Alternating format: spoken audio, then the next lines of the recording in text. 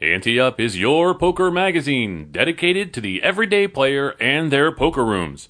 Pick up a free copy at your favorite poker room nationwide each month. But Ante Up is much more than a magazine.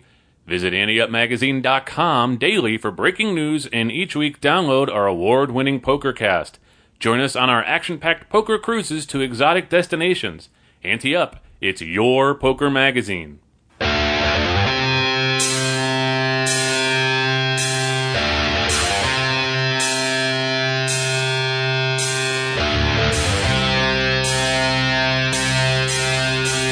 From the Ante Up headquarters in Tampa Bay, Florida, it's the Ante Up PokerCast. And now, here are two guys who think they know how to play poker, Chris Cosenza and Scott Long.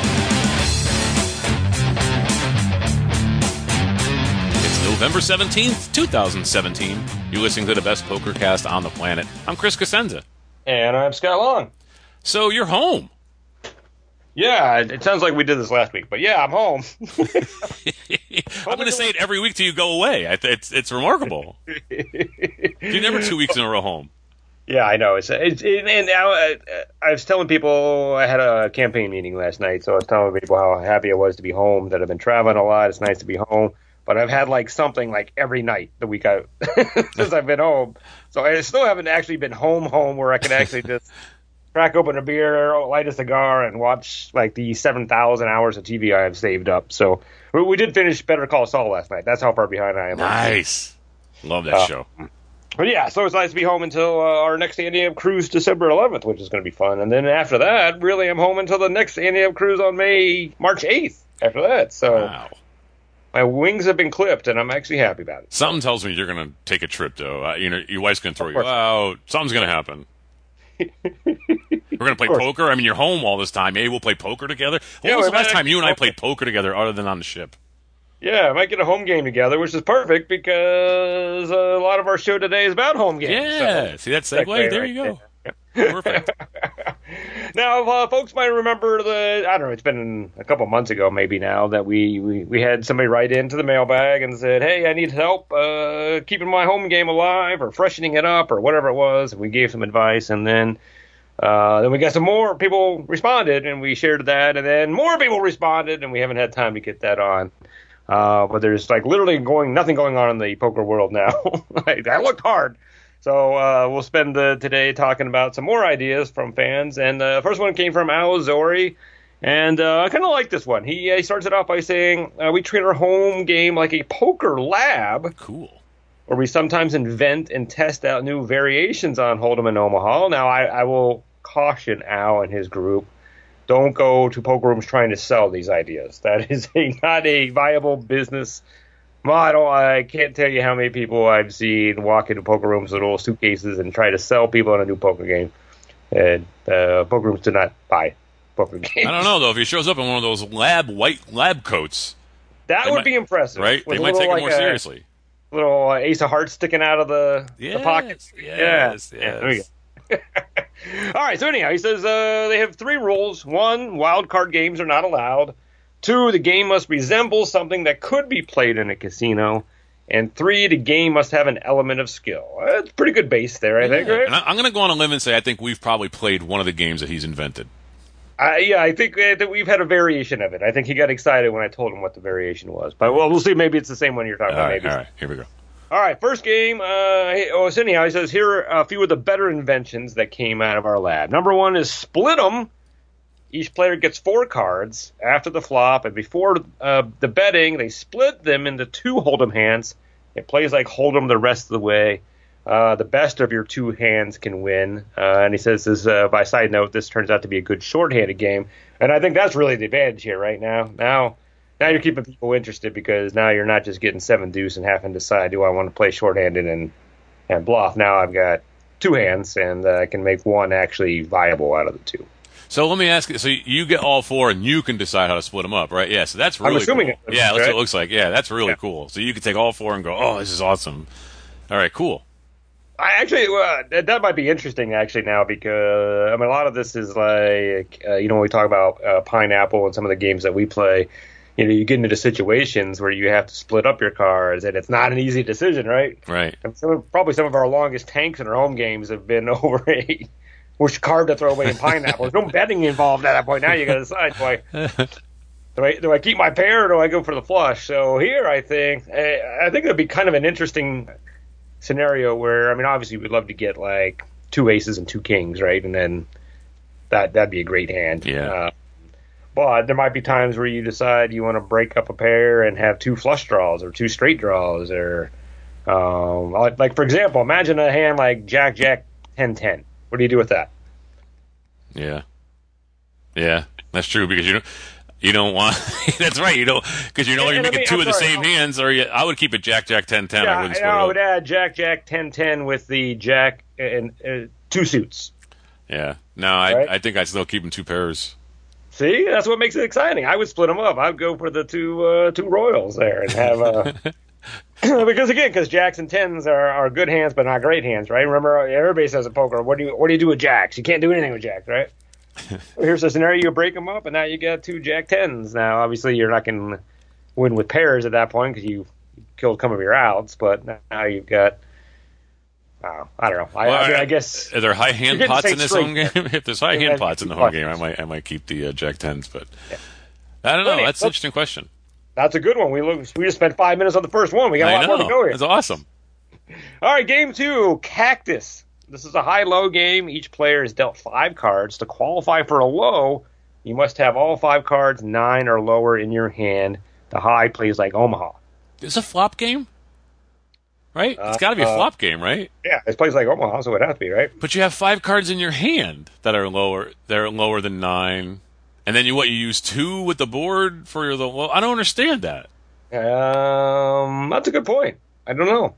That's why I'm wondering if it's a flop game. Well, he says you must have all 5 cards must be 9 or lower. Oh, in your hand, he said. Yeah, you're right. In your hand. Yeah. Maybe. Yeah. That would be difficult because if it has to be in your hand, then I don't get it because that would be not workable. Unless you must have all 5 saying cards. That all 5 cards have to be 9 or lower. Then. 9 or lower in your hand. So is it a 9 or lower low? Because if it plays like Omaha and you're using the flop, I don't know.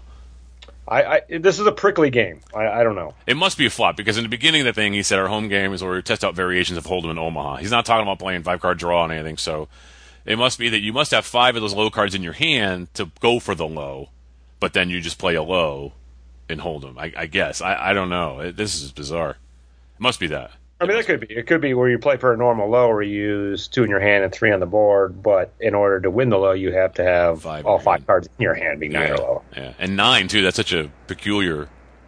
Like, why is it 9? Well, again, if you have to have all 5 cards in your hand, even though if they don't play them, then I think you have to raise the qualifier. Raise the qualifier, yeah, okay. Jeez. I wonder why they called it Cactus, too. I'm disappointed you missed my prickly joke there. Oh, I'm sorry. Well, when my brain starts working on one task, it's harder. I'm not a multitasker when it comes to recording our show. I am when it comes to work and stuff, but when we're doing the show, I'm focusing on trying to figure out what this is about. But yeah, sorry. Let's re-record that. Go ahead. Say it again. I'll laugh. No, that's all right. I'll need pity laughs. All right, his third and final game is called Flippity Flop. Flippity Flop. And it's another high-low game. Each player is dealt 4 cards. It plays like Omaha 8, except that 2 boards are dealt out. 2 flops, 2 turns, 2 rivers. The top board plays for high, and the bottom board plays for low. And no low, looks like I cut it off. I'm sorry. But I think if there's no low, then... the overall high. Yeah, probably. Yeah, sure. Whatever. I should have cut it off. Bad editing. Oh, man. So this is the one that reminds me of the games that we've played. Yeah, exactly. It's like double flop Omaha or Juarez. Juarez. Juarez that's is one what I river. told him.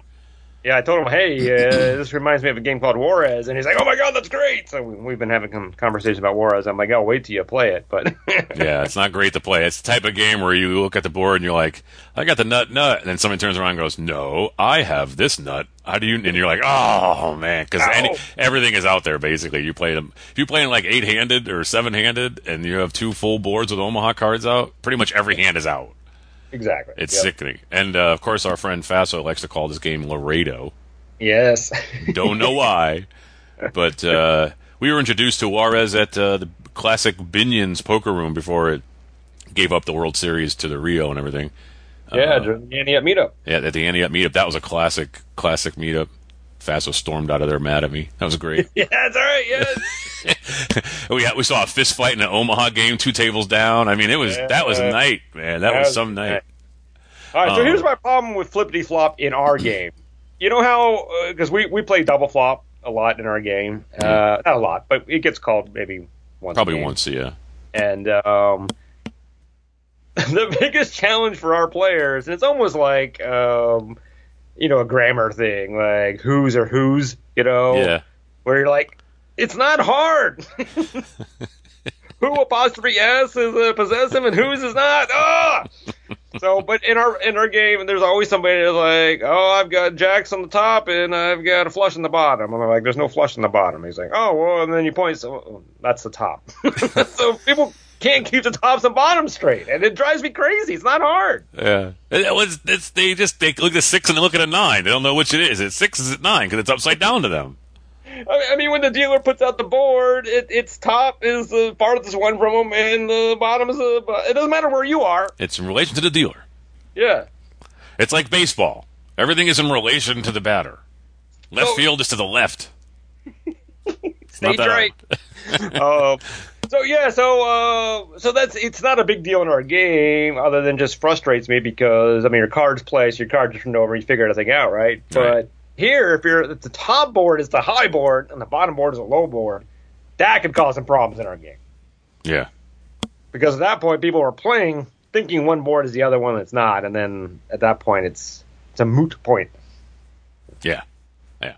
But I love the idea that these guys are coming up with these things, racking their brain. I've never actually done that before. I've never actually thought of a poker game that we could play. Like, Doc was really good with that. He would listen to other shows or read things and stuff, and he'd come to the game with a prepared game that he heard about or something. We would try it, and very few, if any, of those games, though, that we've ever introduced, not just him, but all of us, have ever stuck around. We basically just keep playing the same ones. But I could see that first game that we saw here from Al, Split 'em. I could see that game, like, sticking around, you know what I mean, in our home game or something, if somebody called it, because that's pretty cool. It's almost like, I know you don't play table games in a casino, but there's one that's a real suckers game called Blackjack Switch. It's the same concept. You get 4 cards, and then you can move the cards around however you want. So, if you get ace and a king, and you put that down, you get your blackjack, and then you play your other hand. So that's probably where this idea came from, I would think. It's pretty cool. Yeah. I think that's definitely a game that has some legs to it. Again, we're not quite sure on the rules of Cactus, so we might need a clarification on that. And then Flippity Flop, I would argue get away from the top board's high, bottom board is low, and just have a high and a low on whatever board, and you get more action out of it, I think. Yeah. Yeah, you get more action, and it would take longer, though. The one thing about these games is it does take a long time. I know Stud takes a long time because there's more streets and there's more betting, but this takes a while, too, because it takes people a long time to figure out what they have on each board. You'd be surprised. Oh, yeah. But it does. So you're waiting for them to bet, and they're kind of looking at the board, and they're like, looking at the board, and you're like, hey, no, it's your turn. Hang on. It does take a while. You probably get proficient at it eventually, but it does take some time. But yeah, you're going to get some serious action in that game. People are going to stick around for half, no matter what, and then they're going to get quartered. This is the kind of game where you can get 16th. You got 3 guys going for the low, and there's 2. Oh man! But we just call ours Juarez, so with one river. So it's the same as Juarez, but except there's one river. Yeah, that's good that you brought it. I was going to make sure we clarify this. People weren't going, tell us about Juarez. So it's the same thing. It's just one river. That the river card is shared by both boards, which makes it exciting. I actually like that better as well too. So a spinner. There's nothing like a spinner hitting both boards for you. Oh man, that's like the sweetest thing ever. All right, and then we had one more listener write in. Didn't really create games, but some ideas for folks that like to play tournaments in home games. This comes from Scott McClintock, and he says, I've been hosting a home game for at least the last 10 years. The most significant element we added was that we now have a main event at the end of the year, week 51 of the year, in which the winner gets $1,000. We pull one buy-in out of the pot each week that goes toward the main event jackpot. So that ends up with $1,500. So that means $1,000 to the winner and $500 to the second place player. To qualify for the main event, you have to have played in at least half of the weekly games, which is 25 over the course of the year. And they track points each week based on position the finish of the tournament. And then for the main event, your starting stack is the traditional weekly starting stack of 5,000 units plus your points for the year times 10. This structure rewards guys who show up regularly and those who do better on a regular basis. The chip leader at the start of the main event usually has around 10,000 units, with everybody else having additional chips, since you have to have played in at least 25 of the weekly games and win points along the way. The initial chip leader has yet to win the main event. That's interesting. Wow. But it is nice to have a larger starting stack when there's a $1,000 jackpot on the line. The structure has definitely kept guys coming since they want to qualify for the big game at the end of the year. We have a trophy, and that winner gets his name engraved each year. It sits in the barn where they play. Oh, man, I'd love to have a barn to play in. Oh, wow, playing in a barn. In the poker barn. That's pretty cool. Now, here's one more other idea here, but I want to chat a little bit about the main event thing. I like this idea. I've heard other people do variations of this as well. It's a good way of getting people to come every week. So, you have a game because they know if you don't come, they don't qualify. Obviously, if you get towards the end and you're not going to hit 25, there's really no incentive to come and have your money siphoned off to go to something else. Yeah. But what I would suggest, and then what I think some other people do, that might be an interesting idea, is that you'd have to do more than 1,000. Well, I guess there's some main event, World Series events that are less than 1,000 now. But you have that player play in a World Series event, and then everybody shares in the winning. Yeah, we've heard that before, right, with some of our listeners. Right. Yeah. So now somebody gets a trip out of it. So yeah, maybe you have to give them a little. Maybe you don't have a second. Maybe it's a winner take all, and give them $500 for airplane and lodging, and then everybody in the game has a sweat, no matter how much you've played. So you get a portion of it based probably on the points here. So you could do it that way, where if you were first in points, your share of the guy's winnings if he wins. Yeah. I have an idea too, or a question maybe, and I know sometimes you edit these down too, so I want to make sure. So let's say his normal home game has 10 guys, and they all put up $3 every week to pay for the $30 that it would require to make it 1,500. Now let's say only 5 guys show up. Do they all have to put $6 in? Because now I'm saying to myself, well, I've just entered twice for 1 week. Now I know I showed up, but does that work out?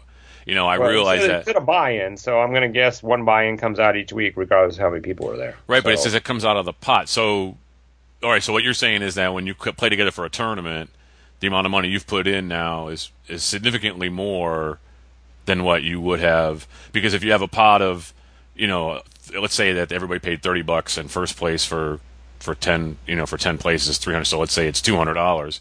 Now, when there's 5 guys show up for the tournament, and you've all put in 30s, 150, you've put in significantly more because you're taking out. That's a lot more money. Do you get more money? Or he said something before about points. You get more. Do you get more points for putting in more money toward the prize pool? I'm just wondering if there's a way to do that, or should you not have a set amount of money? Should it be a percentage every week that you take out instead of a certain amount of money, and then at the end of the year you don't have it. Well, it's one buy-in, so I guess I'm kind of losing you. So if there's 5 people, you're still taking 30 out. If there's 10 people, you're still taking 30 out. Right. So in other words, when I show up and play, and all of us, the 4 other guys that showed up with me, we're all paying a significant more money toward this thing than the other guys who didn't show up. So you can literally show up for 25 of the weeks, and someone else can show up for 50 of the weeks. They've put in more money. They get more points, which I understand that. That helps them get more units at the end. Well, not put in more money, but they have less value. Right. They've sacrificed more of their prize pool. Right. Because it's not a percentage. It's still the same number. So I would suggest, and I'm not saying anything, but I know they make it up with points, but it seems to me that there's an imbalance there. At the end of the year, you get to play one tournament with a decent edge to make this money, but is it really worth let's say, the extra 50% of your prize pool that's going toward this, or whatever it is, percentage that you've paid because you decide to show up for all the weeks and some guys didn't? Maybe instead you just take a percentage of the prize pool every week for the people who showed up. Then they're always losing the same percentage of their prize pool. You know what I'm saying? Yeah, but then you don't have that rosy 1,000 now. Right, but you don't know what it is. It could be 12 guys show up 1 week, and then you're making more. I don't know. Maybe, yeah, you don't have that rosy number, but it's still a number at the end that everyone's fair share at, and everything is equal then. But other than that, it's a cool idea. We don't play tournaments ever anymore. Scott, I will apologize for Chris ruining your home game now. I did not ruin it. I improved it. Throwing all these wrenches in. They're all great going, minds. yeah, how come we didn't think about that? Only great minds can appreciate true genius when it comes upon them.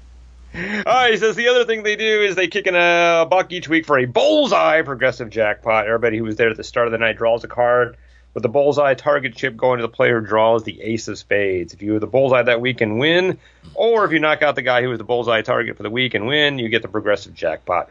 Most weeks there's not a winner of the bullseye pot, so it carries over to the next week. Nice. I mean, a little extra something. Yeah. So every week that you show up, you're guaranteed to have to put money up before you even see a hand of poker. Right. This is a home game that Chris loves. Now, if you could take money out of every pot for a Kentucky Derby pool. I was going to say it before you did, but you just cut me off. You Chris would let me say it. No, it is cool, though. You got guys who want to do that, then by all means. Of course, I would make it a high hand for me, and I don't know. And I would make it where a 5 of kind is better than a royal. Yeah. So. Oh, believe me, we're still having that conversation weeks later. Really believe me. Hey, any updates? PokerRadius.com, which had hosted Ante-Up's group discussions on the internet, has shut down permanently. But we are happy to announce the creation of the Ante-Up Fans Facebook group page, where those conversations will take place now. Fans can post within the group to get feedback on hands, ask call to 4 questions, or just discuss anything poker. Go to Facebook and search for Ante-Up Fans. That's 3 words, Ante-Up Fans, and join the group today. Very exciting stuff. Yeah, here's the funny thing is back when we first got to know Jason at Poker Radius, and I love what he's doing, we had one of our ambassadors go, how come you just don't create a Facebook page? And at the time, I didn't think about a group page. I was thinking about a business page. I'm like, we already have a business page, and it's not really conducive to having public conversations. So I was a little stupid in not thinking about the group thing at the time. But even at the time, I was telling him I really liked what Poker Radius was doing, and hopefully that they were going to be able to bring more people into the Ante-Up fold, and maybe they did. So obviously tragic what had happened with their little cyber attack, and we wish Jason well and thank him for everything he's done for us. But now we've got this. The Facebook page, I think, is going to be a good way for people to share ideas and communicate. So yeah, and we'll be sure to do abbreviated sort of recaps of the show on there or stuff like that. If something really interesting comes up too, to spark conversation, and so things are going to be on there. And I've always wanted us to have some sort of just fan thing. You know what I mean? Not just didn't have to always be a forum. You know what I mean? It's a fan thing. So we're excited about it. And if you're on Facebook, go find us. Our 2018 Ante-Up Poker Cruise schedule is set, including a summer sailing to Cuba. Passengers on all sailings get a commemorative coin souvenir uniquely designed for each sailing by thepokerdepot.com, a 1-month membership to Advanced Poker Training, and a quick reference poker odds card from thegamblingschool.com. For more information, visit anteupcruises.com. Each week we spotlight a listener who emails us at podcast@anteupmagazine.com, and if they haven't won something from us in the past year, just like we do with Call to Floor and Hand of the Week, we send them something awesome. This week's prize is a setup of J-Design playing cards, the official playing cards of Ante-Up Poker Cruises, available at classicplayingcards.com. Comes from Anthony Lero. He says, I'm a child psychologist, and I have always been a cerebral type. So I would say I'm an intermediate player in that I have been playing for several years in my home game. Oh, another home game. So he said, I have always been an avid reader, so naturally I poured through tons of poker books and YouTube videos. Of the 7 of us playing each time, I definitely have the greatest understanding of the nuances of what you guys are talking about each week. Oof, I don't even think we understand what we're talking about each week. Yeah, maybe these are nuances. I play online for fun at PokerStars and have done well each time, but I'm never crushing my home game, as I have read I need to do in order. I'm trying to figure out what he says here. In order to move up to more competitive games. All right, so as I have read I need to do in order. All right, so I got. All right, so he says we only play for $60, so I'm thinking that is the problem. The several dollar raises are not that meaningful. Are the stakes not high enough to mean anything? Is that why their poor plays are working so often? I find myself playing a typical tight, aggressive style, and they all see me as a very conservative player who has it when I raise. I am able to semi-bluff as a result with marginal hands out of position, for example. Should I open my range up considerably? Shove more? Am I playing scared? Do I need to play hundreds more hands online? All right, so my answer to him was he has to decide what he wants to get out of this game. So it seems to me by his description that there are a number of people in this game that are there just to have fun for the night, be there the guys, have a couple beers, whatever, right? Right. Not take the game seriously. Now, obviously, Anthony's trying to take the game seriously, so you can't make other people at the game take it seriously, right? If they're just there to have fun, and they're going to be there to have fun. So either you can decide that you just want to have fun with them, and that play, now you can mix up your play a little bit and not worry about trying to get results out of it. Just you're there just for the fun.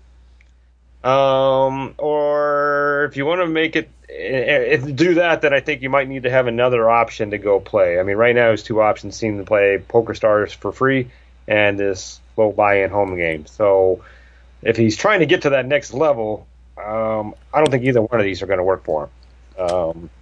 But if he doesn't have another option and he's trying to make this game play optimally, now he has to, I think, in my opinion, we'll see what you say, I think he has to resign himself to the fact that it is going to be a difficult game to play your best at and still beat because of the variance of the crazy players. I agree with you. One thing I would tell him is, like you said, if he has no other choice than what he's doing right now, then I don't know why you want to become a better player, because if there's no other choice, then what's the point? But that's true, yeah. Right? I mean, if you're never going to be able to play elsewhere, then you're always going to play with your buds for $60, and you're always going to play on PokerStars, and you're never really, unless you say, hey, I'm going to move to an area that has more poker rooms, like Central Florida or Jersey or whatever, then just sit back and have fun with your friends and try to win. If you think you can get better or you want to get better and you have places to play better, first thing I would do is stop playing for fun on PokerStars.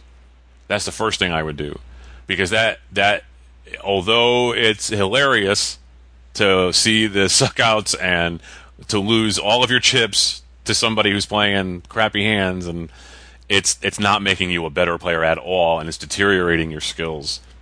Now, I understand that your friends that you're playing with may actually fit into that model of the way that people play on PokerStars, but they really aren't, because there is something they're playing for. They are human beings that you're looking at. You're watching them for tells, betting patterns, whatever it is. It's a different animal. Even if they are the same level of the guys you're playing for or for fun on Stars, they're not. Stop playing on Stars. That's the first thing I would say. The second thing I would say is, if you're not having success in this game anyway, then change your game completely. I would go into this game and be, all right, now I'm going to be the maniac this week. I'm going to see how it works this week playing as a maniac. I'm going to keep raising until these guys are going to be like, wait a minute, isn't he the tight, aggressive guy that's always conservative? There's no way he's picking up all these hands. Then they're going to start guessing. Even though they're fun players and they're there to have fun and they're not really that good and they're making these bad plays, you start being the guy that makes the guys making bad plays question things. Now you've totally threw a wrench into this game.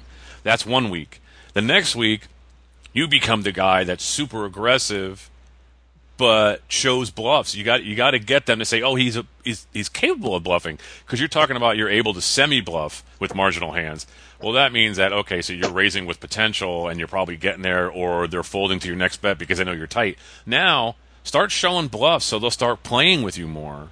Now that they're playing, you've got to break out of your box to play against these type of people, because if you just keep playing your same way and you're only winning once in a while and they're being rewarded for crap, no, I wouldn't say shove more. And I don't know if you're playing scared, because you asked that question at the end, but if you are and you're still losing, then why not play confidently and lose and find out what's working out? But no, do not play hundreds of more hands online. That is not the answer. Fun poker online is never the answer. Ever. Well, I guess the only thing I would disagree is he's obviously getting more hands in by playing online, but you need to play it don't judge your success by the number of chips you're winning there, but by practicing what you need to practice. Spend one night just playing small pocket pairs or pocket pairs and figuring out how use it as a lab, I guess, rather than a game. Because there is value to that. The problem is that when you try to play it like a normal game, you have to, and it's the same thing probably as this home game. If you play it like a normal game, you're either going to get frustrated because you're not winning, or you're being forced to play a style that is regressive to your poker progress, right? Yeah. So I think to your other point is, now you've switched up your game to be a winning player in this home game, and now you go to Las Vegas and boom, now you're playing poorly because you trained yourself to play poorly to win the home game. I guess that was my ultimate point from the beginning. So you got to decide what you want to do in that. And if you don't play poorly, then you're going to have to lose $60 probably. To be clear, nothing I said meant to play poorly in the game. I meant to play. I said to play differently. You know what I mean? Exactly. So now that you've mastered these other ways of playing against these people, believe me, when you go to Vegas or wherever you go to play, I mean, he probably has a place to play, and we're going over this for nothing. But when you go somewhere else to play, you're going to come up against players who play like they play in your home game. You are, and so then you're going to need to be that player. But then you're going to say, "Whoa, which player do I need to be today?" You need to have like that Colonel Flag from MASH, where you have all these different IDs on you, then you can all these different personas. You need to pull that out when you need it. When you sit down at a home game and they're all terrible and they're all loose, you got to be tight. When you sit down at a home game and they're all tight, you need to be loose. You need to be the opposite of what the table is. And so you're going to need that skill when you go somewhere else to play anyway. So practicing them against these guys for $60, you said it in yourself. We only play for $60. So I'm thinking it's not too much of a burden on you to play for that $60 when you do play with your friends. So if it's not that big of a deal, use it as an education. And then if you lose, you say, well, what did I learn today? I learned this for $60 or whatever, and then move on. But those skills will make you a better player if you change the way you play from week to week. And if you keep playing the same way, they're going to be able to figure out too whether they're good or bad or not. So that's what I would do. I would definitely, like Scott said, if you're going to play PokerStars, then you need to play for situations. Like, okay, I'm in this situation. Maybe play without even thinking about your cards. You know what I mean? Do things like that where the situation rewards you, not the chips. Because really, those people will play any two cards just because they want to put a sick beat on you and laugh. And, you know what I mean? It's not real poker. So I would never use that, the results of that. I would use the situational results. So anyway, good luck with that. Find yourself in a situation at your favorite poker room or home game and you're not sure what the proper ruling should have been? Email us at podcast@anteupmagazine.com. We'll have Hollywood Casino Toledo Director of Poker, Elliot Schechter, tell you how he would have ruled. This is Larry. He says, I was playing a tournament at a casino, and the player next to me had a very large pit bull sitting next to him with a service animal tag on it. The player told me he was suffering from PTSD. After returning from a break, there was now a second very large pit bull sitting next to the other one, and the man told me that he was training to be a service dog. I had a very traumatic experience with a pit bull as a child, and their presence made me uncomfortable. During another break, I asked a floor about it, and he said because they were service animals, he couldn't ask them to leave, and because it was a tournament, he couldn't reseat me away from them. All right, Elliot says, this is a very touchy situation. It appears as though this was a comfort animal, not a service dog. From the ADA.gov website, quote, the crime deterrent effects of an animal's presence and the provision of emotional support, well-being, comfort, or companionship are not considered work or task on the definition of a service animal. Also, the following, quote, service animals are defined as dogs that are individually trained to do work or perform tasks for people with disabilities. Examples of such work or tasks include guiding people who are blind, alerting people who are deaf, pulling a wheelchair, alerting and protecting a person who is having a seizure, reminding a person with mental illness to take prescribed medications, calming a person with post-traumatic stress disorder during an anxiety attack, or performing other duties. Service animals are working animals, not pets. The work or task a dog has been trained to provide must be directly related to that person's disability. Dogs whose sole function is to provide comfort or emotional support do not qualify as service animals under the ADA. It continues, I could not find any provision allowing for complete accommodation for trainee service animals, however. Service animals are guaranteed access to all establishments and cannot be made to exit unless they become uncontrollable. I feel for you. This had to be uncomfortable, very uncomfortable. It was only the second dog, the trainee animal, that ultimately didn't have an absolute right to be there. Yeah, I don't know what to say. Two people who in their lives have been seriously affected by a traumatic experience. One of them gets relief and the other doesn't. And yeah, doesn't, but creates anxiety for the other person. Yeah, that's what I'm saying. It's what I'm saying. He's had a problem in the past with the dogs, and so now he's needs to be relieved of this situation, and they won't relieve it. I mean, to me, I'd be like, as a I don't know. I mean, there is rule number 1 in the TDA rules. Do what's best for the game. Hey, tell the guy, hey, next time you have a seat change or a seat move or something, let him move. I mean, is he really coming up to you as an angle shooter and saying, what is the odds that there's going to be a dog in the poker room and it's going to be seated at your table and that dog, that particular species of dog or whatever, is the one that gave you trauma as a child and now throughout your life? I mean, so obviously he's not angle shooting and being a jerk about it or just trying to get away from a difficult table. He sincerely walked up to the guy and said, I have an issue with this. Can you please move me? And they're like, no. Are you serious? No. Why? Because this guy has a dog and I don't? I mean, I should be able to be moved too. I have an issue too. And I don't know. I don't know how I feel about it. I feel like they should have made some sort of effort to move him. Yeah, I think you and Elliot are both right. This is a very difficult situation, and I think it's only going to get worse because the number of emotional support or therapy dogs or pets or whatever it is are skyrocketing. And it's obvious that some of them are purely pets. Be honest, right? And what I think is interesting about this is I actually read an article, it was a couple days ago actually, about this, where it said specifically that this is becoming a problem now, that so many people, you can literally go on the website, there's a website out there where you can buy a service animal tag for your dog, and with no, it's nothing, it's just a product to buy. Right. No papers to prove the dog has been served. Exactly. Yeah. And it's causing problems for people who actually really need this help, whether it's a service animal or a therapy animal, because it's creating, anger among other people out there. And I'll admit I'm one of them. I travel quite a lot, right? And I'm allergic to dogs. And there's probably I've taken hundreds of flights this year, and I don't remember one there hasn't been a dog on that flight that was not in the little carrier, but was actually a service or therapy or whatever you want to call it dog. Yeah.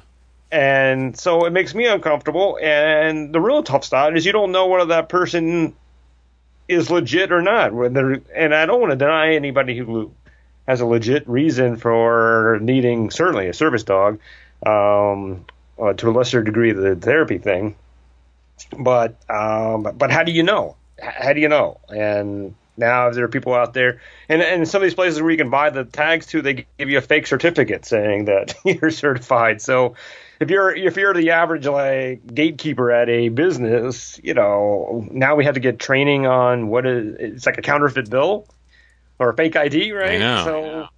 And I've been places where someone's denied them to come in, and it is not a pretty sight. There's arguments and fights, and you can't deny me I need the dog, and that's a tough spot to put the employee in as well, too, right? Yeah. Because now we don't know.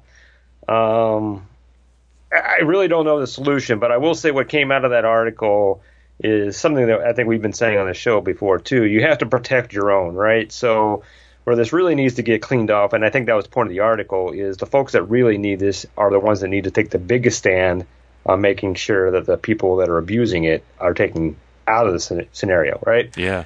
And it's what we talk about in poker here, too. I mean, we can either rally around bad poker players and tell people to not whatever to them, or we can be the biggest critics of bad poker players because we want to weed them out so people don't think less of us, right? Yeah. So I think that's kind of the scenario here. It's not going to help Larry here, I don't think. It's going to become a scenario. I mean, I've played in poker tournaments where people have dogs sitting on their laps, and so far I haven't had a sneezing attack yet, but I'm going to apologize to somebody sometime, I'm sure. And I don't know what you do. I mean, I think you might be right. There might be rule number 1's interesting. I mean, I guess you could pick somebody up and move them because of that. That might be the best scenario here. But, I guess you play that out is now once you tell someone, hey, yeah, I told them I didn't like the dog, so they moved me. now enough people start hearing that and like, okay, well, I don't like this table. And there's a dog there, so I'm going to go say, hey, I need to be moved. So that's the downside of that, too. So no winning on anything here. I know. It's too bad.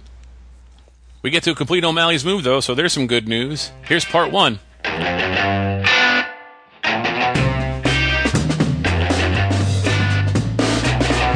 Hello, and welcome to another O'Malley's Move. I'm Malcolm O'Malley.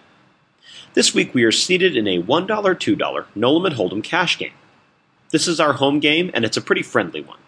We bought in for $200 and currently sit with $175. The game is 6-handed. There's a live button straddle to $4. The small blind calls, big blind calls, and we're under the gun with the 8 of spades, 7 of spades. We call the $4. It's folded to the button straddle, who checks, and we see a flop of the 6 of spades, 4 of spades, tray of diamonds. The blinds check, and with $16 in the pot, we are at our first decision. The button is a solid player who likes to play things tricky. Just because he didn't raise pre-flop doesn't mean he doesn't have a solid hand. He likes to play different hands in all types of different ways. We are going to check here with the intention of check raising. We normally would put out a bet here, but we know this opponent will c-bet this flop, and this is probably our best chance at ending the hand. We check, and the button makes it $10 to go, leaving him about $250 behind. It's folded to us, and we think for a short time before making it $30 to go. Our opponent begins his typical talking, trying to get a read on us. We remain still and silent. He finally decides to call, and with about $75 in the pot, the turn is the deuce of clubs. So, there's $75 in the pot. We've invested about $30 into this one, and have roughly $140 behind. What's the move? I'm not entirely sure what the upside was for us to check raise, as it put us in the situation now where we have to slow down or keep up the aggression with an unmade hand. Sure, if we would have hit our straight or flush, we'd look like geniuses, but we didn't, so now what? I'm going to check because I think it'll make our opponent put in a smaller bet so we can get to the river as cheaply as possible. I'm betting. Anything else looks really fishy, and the check would allow the opponent to try to steal. I would likely still call that bet. Why not just try to take it down here? I'd bet like 45, 55. We have a flush, straight, and straight flush draw if we get called. So let's be aggressive. Let's be proactive. Here it goes. See what happens. Hello again. We've set this up perfectly. Had he re-raised our check raise on the flop, we would be in a much tougher situation. Since he just called, he's not entirely confident in his hand, and the deuce probably didn't help him. We settle on a bet of $50 and put that into the pot. Our opponent hems and haws for quite a while before throwing his hand away. We take it down. Until next time, I'm Malcolm O'Malley saying it always pays to know your opponents. I hope to see you on the felt.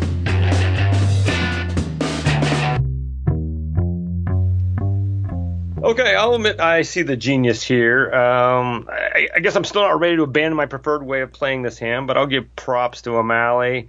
I guess the one thing I'll say about it being really fishy is I don't know if that's a bad thing, right? I mean, all right, so it's fishy.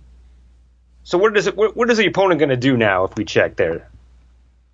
You know what I mean? Yeah, I know. I mean, maybe they're so confused by it that they'll check behind and it gives us a free card to catch up. That's not a bad thing, right? Yeah. And if we miss, we could still bluff on the river if we want. Or that they will bet. I don't think they're going to bet more than what O'Malley bet and what you wanted to bet. So, maybe it's not that big of a deal. I think in your own passive way, you called me a genius too. I don't know. I'm trying to figure it out. It was a passive way because it would not be a overt. Promise you that. There are just so many ways you could have played this hand. I always like to be the aggressor, and I like if I take it down right there with small hand like this and then only a draw. I mean, it's a big, huge draw. Let's not be coy about it. But I'm just saying, right now we still have nothing, and if I could just take a pot down, I'm happy. So well, I guess that's the. Again, this is like a 3. Are you willing to fire 3 bullets with nothing kind of hand, right? Yeah. Because, there's no guarantee that when we bet now that we're going to make our hand on the river. And then at that point, now if you slow down, now it looks that's more of a green light, I think, to steal the pot from us, right? Yeah. And at that point, the only way you can win now is either the bet or check and slow down, and then hope that he bets and then you raise. I mean, there's no showdown value with an 8 high here, I don't think, right? So you have to bet, and then just hope that the guy gives up, which happens. It could be effective. It's just now we put in, so you bet 40, whatever. He bet 50 here, and we already put in 30, so it's 80. We already have involved in an 8 high hand, right? Mm-hmm. And now, if he would have called, now the river, now we have to put in 75, 100 with 8 high. Yeah. If we don't hit, if we do hit, it's great, And I'm generally in favor of betting draws. I mean, that's one of the things I've learned from Omaha, and it, I think is underutilized in Hold'em. So I don't mind that. It's tough when you're out of position. I like to check raise when I'm in position. I do that all day long in Omaha, because now it slows down and it gets you the free card. But when you're out of position, it doesn't get you a free card. How are you in position in check raising? Oh, I mean, I'm not check raising, but raising. Oh, yeah, okay. I was like, wait, how are you check raising in position all the time? What are you talking about? I'm like, oh, yeah, you're right. No. I mean, raising there, and then, because then that slows everybody down. They're like, you get the people, I'll check to the razor. And I'm like, great, it's not a razor anymore. Check behind. My free card play works every time. Right. Okay, and it does. It's an oldie trick, but it does work quite a lot. So, but it never works when you're out of position, because now you either have to check, as you said, and it looks fishy or weak or whatever, and or you got to keep the aggression up, and that's the opposite of a free card. Now you're making that card more expensive now. Right. But there is something to be said, I guess, with this flop that we've got a lot of outs to hit at some point. So it's maybe it's not a bad thing to commit a lot, but it's just when you miss, you miss twice, and now on the river you have 8 high. Yeah. Well, that's when you got to grit your teeth and shove that money in the middle. And that's the whole point of playing. I mean, you're building a pot and you're letting them know that you have it, and some people don't have the stomach for it. Some people look at that money as real money and not tools, and they do what they got to do. But in this case, I think the bet was right. I just don't. The check raise is always scary because you think they're not gonna check, and then you give them the free card. But I'm a firm believer in betting and building a pot when I have a huge draw. Well, the best part of O'Malley's move is I totally forgot to call up the hand of the week, so I had plenty of time during this discussion to find it. So excellent. It's time for the AdvancedPokerTraining.com hand of the week. Send your hands or situations to podcast at anteupmagazine.com. If you haven't won something from us in the past year, you'll get a free membership to Advanced Poker Training, the world's #1 poker training site. Good friend Ed Rindler's back, and he's got a limit hand this time. Yay. Oh, wow, limit hand. Man, it's a tournament hand, too. Wow. Jeez. Where are you playing a limit hold'em tournament? Let me know. I want to be there in a minute. Maybe it's horse. Could be horse. Yeah, it's true. All right, so he says, I'm playing a limit hold'em tournament. I started the hand with 925 in chips after having been pretty dead in the flop lately. Blinds are 61-20, and I'm third to act when it's folded to me with 9 of clubs, 9 of hearts. Well, we're raising. Of course, right? Yeah, we're raising. It's a limit, so make it 120, I guess, right? Yeah, we want to thin this field. We got a good hand, but it's a vulnerable hand, so let's thin the field and build a pot for when we win. Yep. All right, that's what he does. I raised to 240. The button calls. Everyone else folds. So we're heads up. The button player started the hand with squiggly 1400, so has us covered. Flop is the Jack of Hearts, 8 of clubs, 7 of hearts, and we are first to act. All right, so let's see. We raised 240. We got one caller, so there's 480, and then I'm just betting. We got a draw. We don't have top pair, but we have a pair that's disguised as middle pair, kind of. So I'm betting. I raised pre-flop. I'm taking control of it. I'm betting my limit bet of 120. Yeah, absolutely. I agree with you. I mean, you're generally going to bet all the time here anyhow, and the fact that we have a draw here helps a little bit. And unless he has a jack, we probably still have the best hand as it is, even without improving. So this is an easy bet for me, I think. Mm-hmm. All right, and that's exactly what we do, and we are called. So we go to the turn, which is the 4 of hearts. So our board now is 7 of hearts, 8 of clubs, 7 of hearts, 4 hearts, and remember we have the 9 of hearts in our hand, and we are first to act. I still bet. I just still bet. I know it's 240, and I mean, I guess we got to take into consideration how much we have in chips. But I mean, if we raise to 240 and bet 120, we've already bet 360. We've already bet a third of our stack. You know, I mean, I know limit hold'em is about extracting bets and saving bets, but if the guy had a jack, I feel like he might have tried to bet or raise to get value for this hand and protect it because it's a draw-heavy board. Really no reason for him not to bet a jack. Yeah, or to raise a jack. So I don't know why he wouldn't have.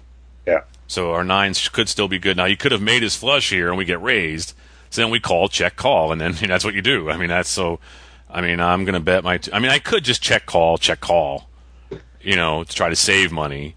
There's nothing wrong with that. It's just you got to get your value when you can. If you don't believe he has a jack, why not bet? And then if he's got a random heart that's bigger than yours, you got to make him pay to hit that final heart. So, I don't know. Maybe a check's in order, but I'm just really aggressive. Yeah, I need to know more about the player here. So if we're in a position to know a player here, I mean, where chip stacks don't matter, I'm definitely betting here, and I don't mind getting raised, and I'll call, and then if I hit my straight or another heart comes and I feel like I'm better, then I'll be willing to check call the river just to see whether I have showdown value. The wrinkle here, though, is what you mentioned is our chip stack. So, we are down to below 600 now, where we are now. Right. So if we bet now and he raises, so that's 240 at that point. If we bet now, we are committed. So that's the decision point here. Are we committing to this hand and just hoping that our 9s are either good, or our straight could be good if it gets there, or even the flush could be good if it gets there? If that's the case, then you might as well just bet here, and maybe you'll fold and you'll have to improve and you get it. And if he raises, then it is what it is, and hopefully you've got a chance to catch up on the river. But if not, then this is the time where we need to check and save our chips. We still have four-ish big blinds here, and maybe you have another shot. We've got a lot invested here, so I think I'm going to lead towards just committing and hoping it's the best. This happens a lot in limit tournaments when you get low. I've seen so many people in horse tournaments go out in the limit hold'em round because you see a hand and you stick with it, and next thing you know, the bets add up and bam, your stack's gone. So yeah, it is the stack that's the biggest wrinkle. I agree. It's made me. I stopped for a second there when I was like, why not just check call? Because the amount of money you have, this is still going to be a significant pot no matter what you do. So why not get away for the minimum? So I would say, let's just check call. I rethink it here. Let's check call.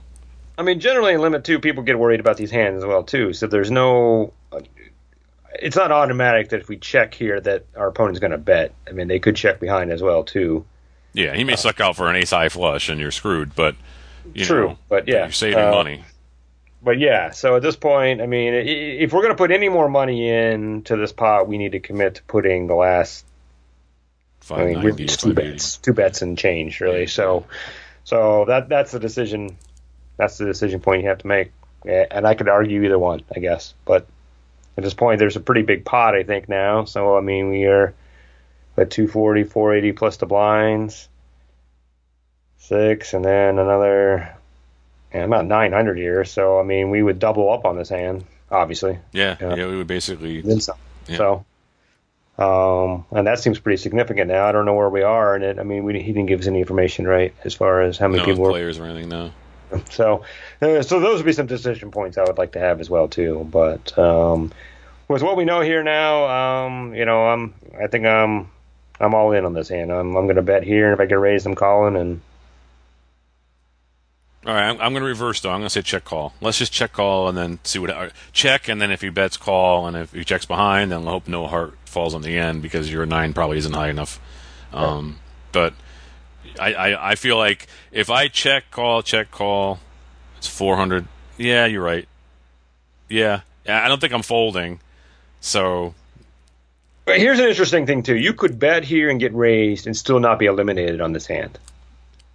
Yeah, no, not a great move. You'd have so little left, though. It's not a great move, but it is a possibility, right? So, I mean, there is a way to thread the needle on that. I mean, you could bet the 240, call it 240, that's 480, and you still have like a small blind left. And then if you don't hit your straight or flush on the river, you can give up. I mean, at that point, it's probably not worth it. I mean, it's not worth it, but it is an interesting thing to keep in your back of your mind. So, yeah.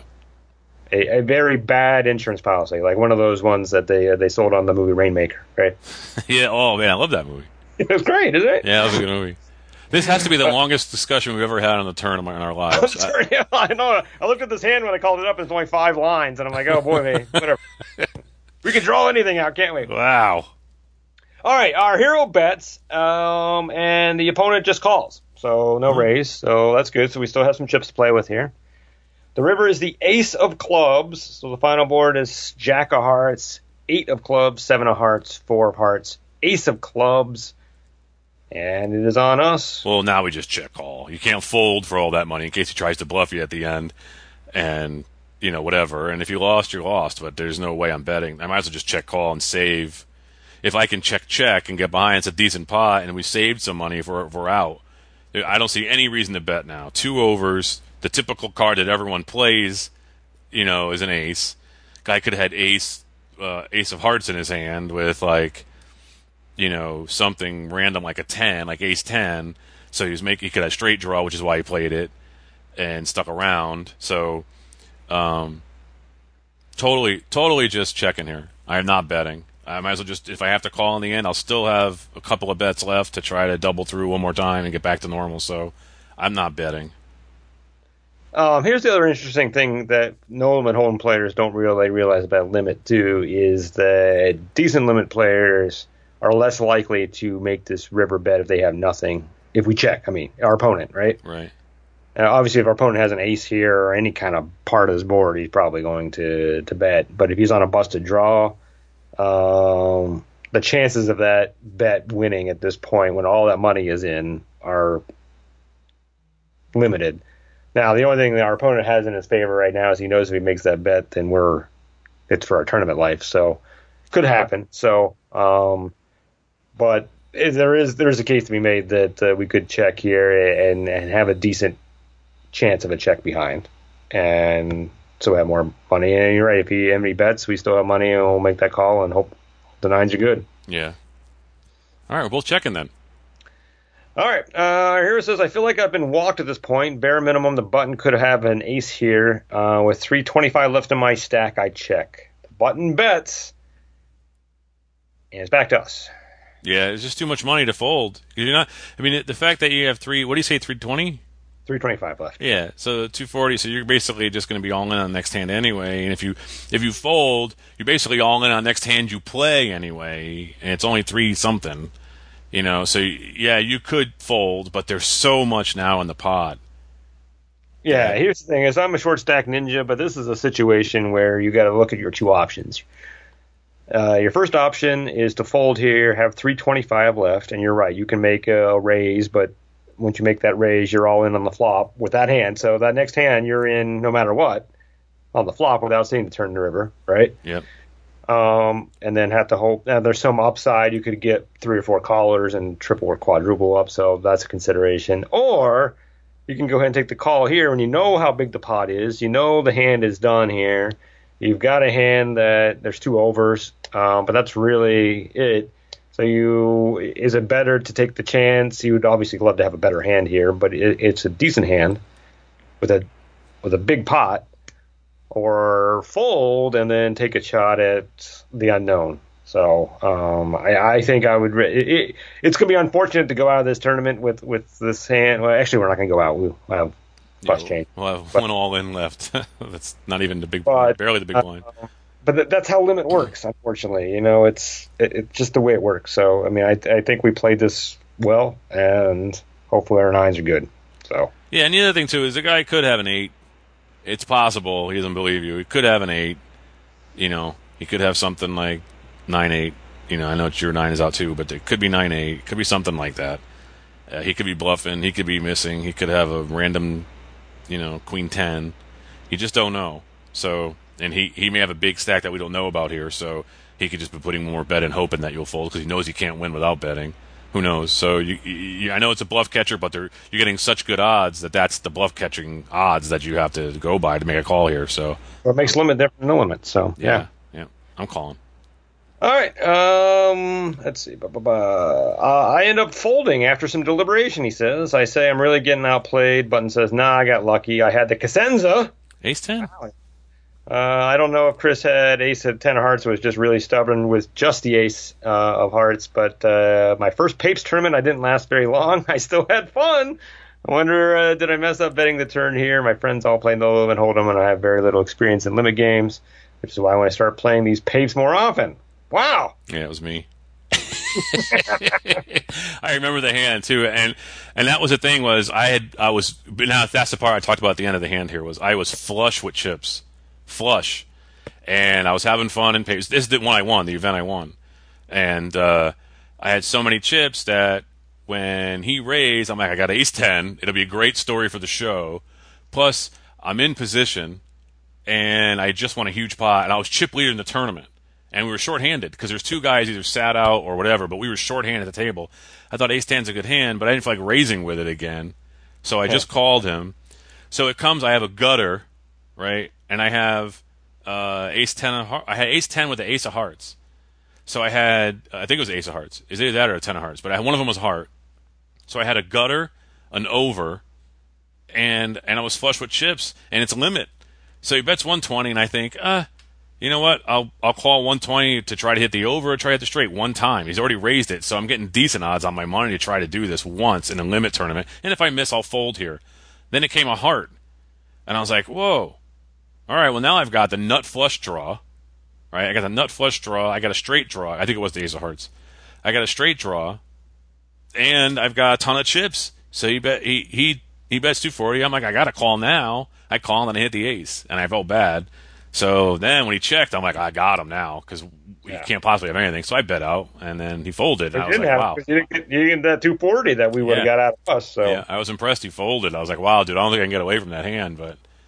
yeah, I remember the hand, and it's funny because I wasn't sure when you said limit tournament, and then it was Ed, and I was like, wait a minute. So, but yeah, I remember, especially when you said Chris had the Cosenza, and I brought that up during the discussion too, that the ace 10 might be out there just a little bit. Yeah, it was my hand. Sorry, Ed. So what's funny about this is, I stored these up for a while, so I totally forgot that part, and I don't reread them before we get on the show, obviously, as people can tell. Yeah.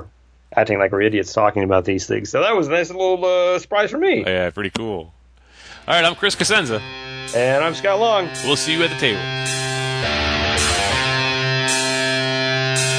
Ante Up is a production of AnteUpMagazine.com. Contact the show at podcast@AnteUpMagazine.com or call our hotline at 206-338-6344. If you'd like to advertise, send an email to advertising@AnteUpMagazine.com or call 727-331-4335. Some music used in this episode comes courtesy of the PodSafe Music Network.